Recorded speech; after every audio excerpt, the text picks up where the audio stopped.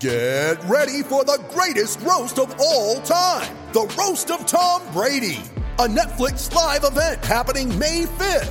Hosted by Kevin Hart, the 7-time world champion gets his cleats held to the fire by famous friends and frenemies on an unforgettable night where everything is fair game. Tune in on May 5th at 5 p.m. Pacific time for the Roast of Tom Brady, live only on Netflix. Welcome to Dilly Ding Dilly Dong, the Leicester Mercury's Leicester City podcast. I'm Rob Tanner. Joining me today is James the Sharp End Sharp. Before we kick off, I'd just like to remind you about Beer52.com, our podcast sponsors. If you want to go to Beer52.com, you can register using the tagline Leicester, and you could be enjoying 8 beers from around the world, and all you got to do is pay for the postage and packing. Now, let's get on to the football. Yeah. And there's only one place we can really start, isn't there, James? It's Riyad Mahrez, the ongoing saga. Yeah. Second game that he was missing on Saturday at home to Swansea City. For those of you who have been away from planet Earth for the last few days, it's regarding the head in the sand. Yeah, exactly. Yes, Riyad Mahrez. The situation is that he's refused to train and play for Leicester City because he's upset that his move to Manchester City fell through on transfer deadline day, and the club, as far as we're aware at the moment, are speaking to Mahrez and his representatives about bringing him back into the fold. We'll see what happens with that. I think they all need a bit of time to get their heads right on this situation, because it's a bit unique and a very, very sensitive one. But in the meantime, Leicester City are without one of their key men. Now, obviously, there's going to be... It was strange on Saturday because the name on everybody's lips was a player that wasn't even in the ground. Yeah. And even the fans were chanting and singing about him. What were your take on the fan reaction to Mahrez's situation? I mean, there were a few chants of Riyad, what's the score, as soon as Leicester took the lead, as well as the wonderfully poetically Leicester-based "Are you watching Mardias?" chant. Now, it was only a very small section of L Block, which is the next to the away fans' vociferous section of the crowd. Only very slight. I know other people couldn't hear it in other areas of the stands. Only very small, and I think mainly light-hearted. I think in the way that it was said. And because in the build-up to the game, Puel had urged the fans to welcome him back whenever he does come. And I was surprised, actually, by on social media, the vast majority of fans saying that they would welcome him back with open arms. He's our most creative ever player. Why would we not want him back in the side? At the end of the game, though, frustration at not winning a match, it seemed like there was less goodwill there for Riyad. And I got the sense that the longer this goes on, the longer he's A, not in the team, and B, maybe the results aren't as what they should have been for a team that was, before this all kicked off, looking at 7th place, looking at European football, looking at an FA Cup run. The longer it goes on, the more that goodwill, I think, will burn out. Well, we've certainly seen that his influence on the pitch has been missed. The defeat at Everton, they were lacking creativity and controlled the first 20 minutes of that game. And then Saturday, we saw them pretty much in control of the majority of the game, and they only allowed Swansea one effort on target in the entire game. Unfortunately, they scored from it, and again, it was a set piece, but we'll get to that in a bit. We'll stick with Riyad at the moment. So he's obviously missed on the pitch, and we spoke to Mark Albrighton after the game, and there was a lot of speculation, a lot of stories that the players were unhappy with Riyad. He shot that down. Mark Albrighton said the players have got no problem with Riyad, and they'll welcome him back into the fold whenever he's ready to return. That sort of put that one. Yeah, he didn't. It wasn't even like he was fed the line, was he? He came out straight away. And yes, exactly. He wasn't asked about media reports or anything like that. He just said the media haven't helped the preparations for this game, and because of the talk of players being unhappy with Riyad, and he obviously wanted to make a point, and he made it very, very well. So we've got no doubts that the players haven't got an issue with him. No. Claude Puel says he's going to carry on without him, and he's only going to focus on the players that are available. We don't know when he's going to be available, but the fallout continues, doesn't it? It seems to, it's still a hotly debated topic. Were Leicester City right or wrong? Should they have accepted that bid? Whatever, the bid. Well, what we know about the bid, it was £50 million cash. Plus a youngster called Patrick Roberts, who's on loan at Celtic, who Manchester City rated at £15 million. Leicester City said, no, he's not worth that. We're not throwing that in the deal, although they were very interested in Patrick Roberts. So it was a deal that they couldn't really do. No, they couldn't. And I know we've all had discussions with people about this. You've had a very animated conversation on TalkSport about this very topic With Mike Porky Parry, yeah, and we've all discussed it, and I don't disagree with anyone that says that Riyad has given everything to this football club, because he has, and that Leicester only spent £400,000 on him. That is also true. Some say that he deserves his move to a big club. Again, I possibly couldn't disagree with that either. But then the pundits then seem to make the leap that says all of these things mean that Leicester should then sell their best player for 2/3 of their market value, with hours left for them to find a replacement. That conclusion isn't justified. All those things are true about him being brilliant and deserving moves. That's all fine. That doesn't mean that Leicester should accept an offer that is below market value with no time to accept a replacement. Well, Parry's stance was that Leicester City got this terribly wrong. They should have accepted the bid, because now they've been left with a player who's demotivated, who's pretty much useless to them at the moment because he's not training or performing on the pitch. He's going to cause unrest within the camp, which Michael Brighton says is not the case. And he said that Leicester City should have just sold, and they've got this terribly wrong. Now, my argument is that Leicester City couldn't win in this scenario. Yeah. They couldn't win in this scenario because if they accepted the bid, it would send out all the wrong signals to the fans that the club don't have the ambition that they have shown in the past. They talk about trying to challenge and establish themselves as a top six regulars. Selling your best players just before deadline to the league leaders for a cut price fee for below market value, and that was the case. £50 million in that market. Yeah, people keep saying £65 million. No, not £65 million. £50 million plus a player, and you can debate how much he's worth. I mean, he's only made 3 senior appearances for Manchester City and spent the best part of 3 years on loan at Celtic. So he hasn't got a wealth of experience, and he certainly, this is the contradiction in the Man City offer. £15 million for a youngster with no experience who hasn't achieved anything, who might be a promising player for the future. But Mahrez, PFA Player of the Year, Ballon d'Or top 10 nominee, Premier League winner, Champions League quarter-finalist, got 2.5 years left on a lucrative contract he only signed 18 months ago, and he's still 26. He's still not at his prime yet. There's still so much more to come from him. It was a dreadful deal for Leicester City. They could not accept that. No. And as I said to you about the signals it sends out, not only does it send out signals about lack of ambition, it would also, to future signings, it would show that they're a selling club, but also the players that are in the squad now, if they allowed Mahrez to leave, next time somebody wants to force a move through, all they have to do is down tools, dig their heels in, threaten to go on strike, and Leicester City will have set a precedent with Riyad Mahrez. So there was no way they could do that deal. But unfortunately, they're going to have to deal with all the fallout of that now and all the criticism, and a very difficult situation for them to deal with bringing Mahrez back into the fold. Yeah, very much so. And another argument that pundits keep using to justify why Leicester should have sold Mahrez is they say that they let Kante go and they let Drinkwater go, so why should they stand in Riyad's way? Now, that is also not true, because they didn't let Kante go. Kante had a release clause in his contract, so they had to let him go. And nobody's had a release clause in their contract since. Exactly. Yeah. Drinkwater was allowed to go begrudgingly because he wanted to go, but crucially, Leicester eventually received an offer which matched their valuation. At no point has that happened with Riyad, so they are completely different situations. And as you say, there is no way Leicester could have accepted that deal for how much money it was, for the message it sent out, and for the little time they had left to sign a replacement.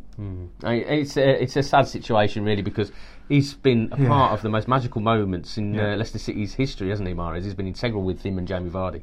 Yeah, I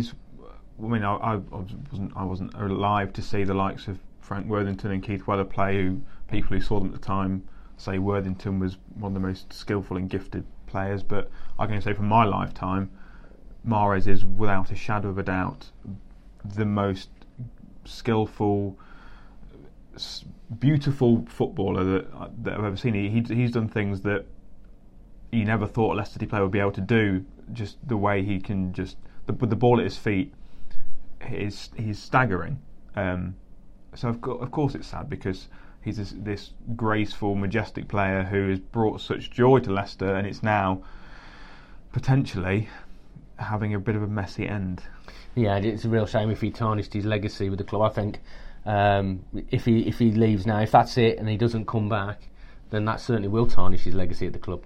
Yeah, it will, without doubt. I mean, Mahrez is one of the... We were talking just before we came on camera, and there's a feature that's going on the Mercury website soon, because I spoke to Nathan Dyer, who was part of... The world's greatest loan signing. Yeah, he was on loan to Leicester City during that title-winning season, and we said to him about the number of those players now that have moved on, and last week we saw Leo Yajoa and Andy King go out on loan as well. Kingy hinted it might be a permanent one.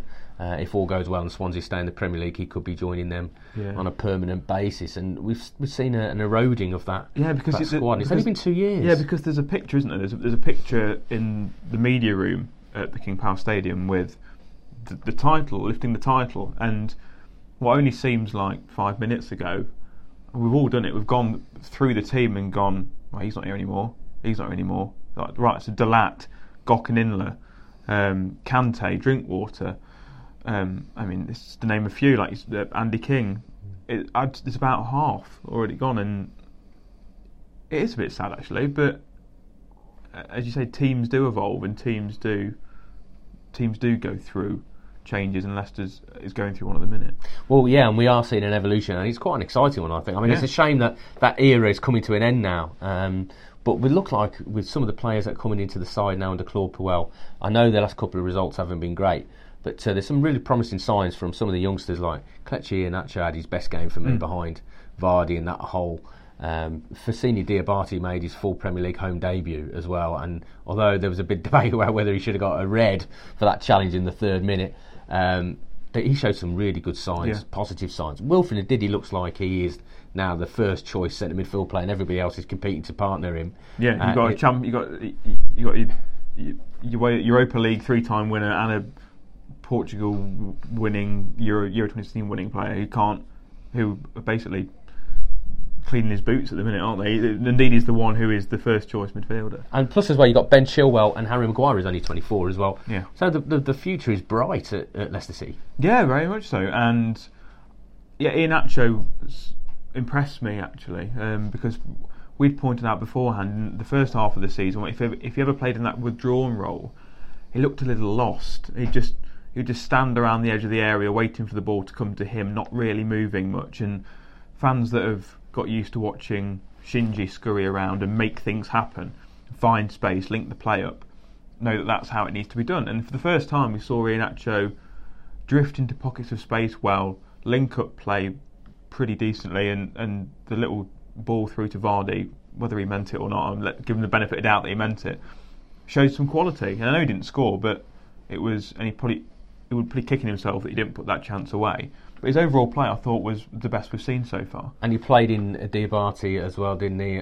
For one effort as well. Yeah. Who again looks good. And I know, again, without wanting to draw this back to Riyadh and not trying to say that he's a Mahrez replacement, but Puel has urged caution all the way through since he started saying you need to give him patience, because he is going to be inconsistent. He's only 22. He's just joined from League 2. That's all well and good.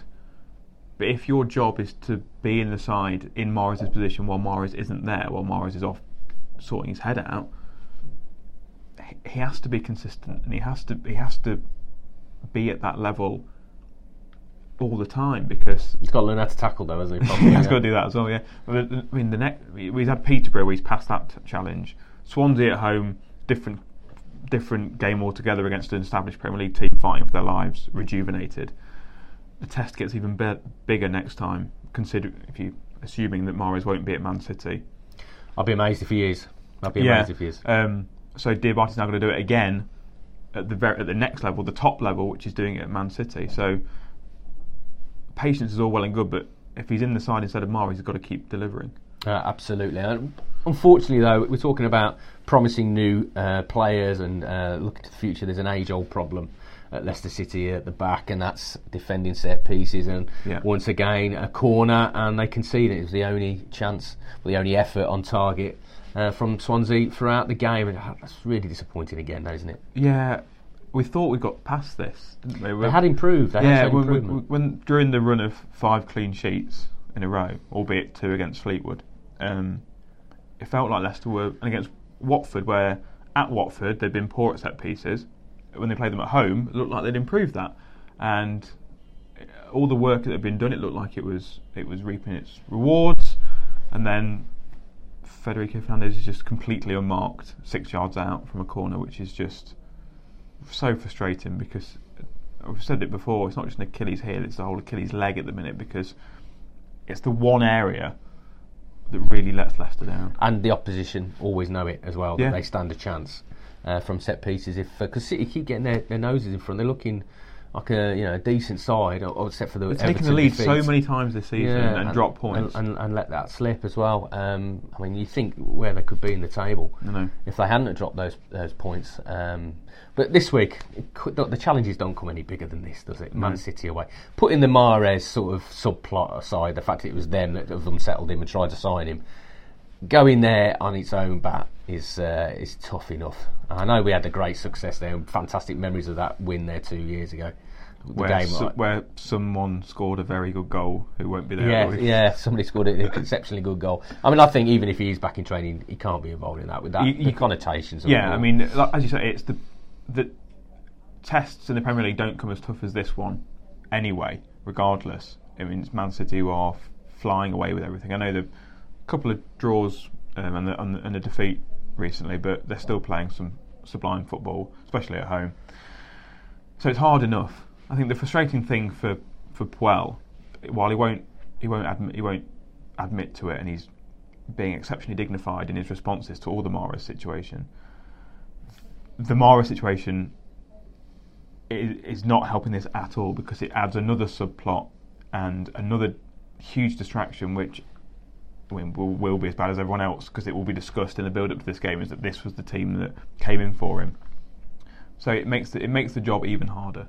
Yeah, well, we could take some confidence, though, can't we? From it's not completely impossible. I mean, they dropped points at Burnley at the weekend, and although they've still got a healthy gap at the top of the Premier League, we've seen in the past that when Leicester City get at them, get at Man City, they can have some joy. I mean, the 4-2 win over them at the King Power Stadium last season, that's got to give them some confidence. Yeah, I'd agree with that, and I think that's the area where you can if you can get the ball off Man City, and Leicester have shown that they are one of the best teams to win games with little of the ball. So if they can do that, if they can go at Man City, if you take it to Man City and attack them, their defence is probably their weak point. The problem is getting the ball off them first.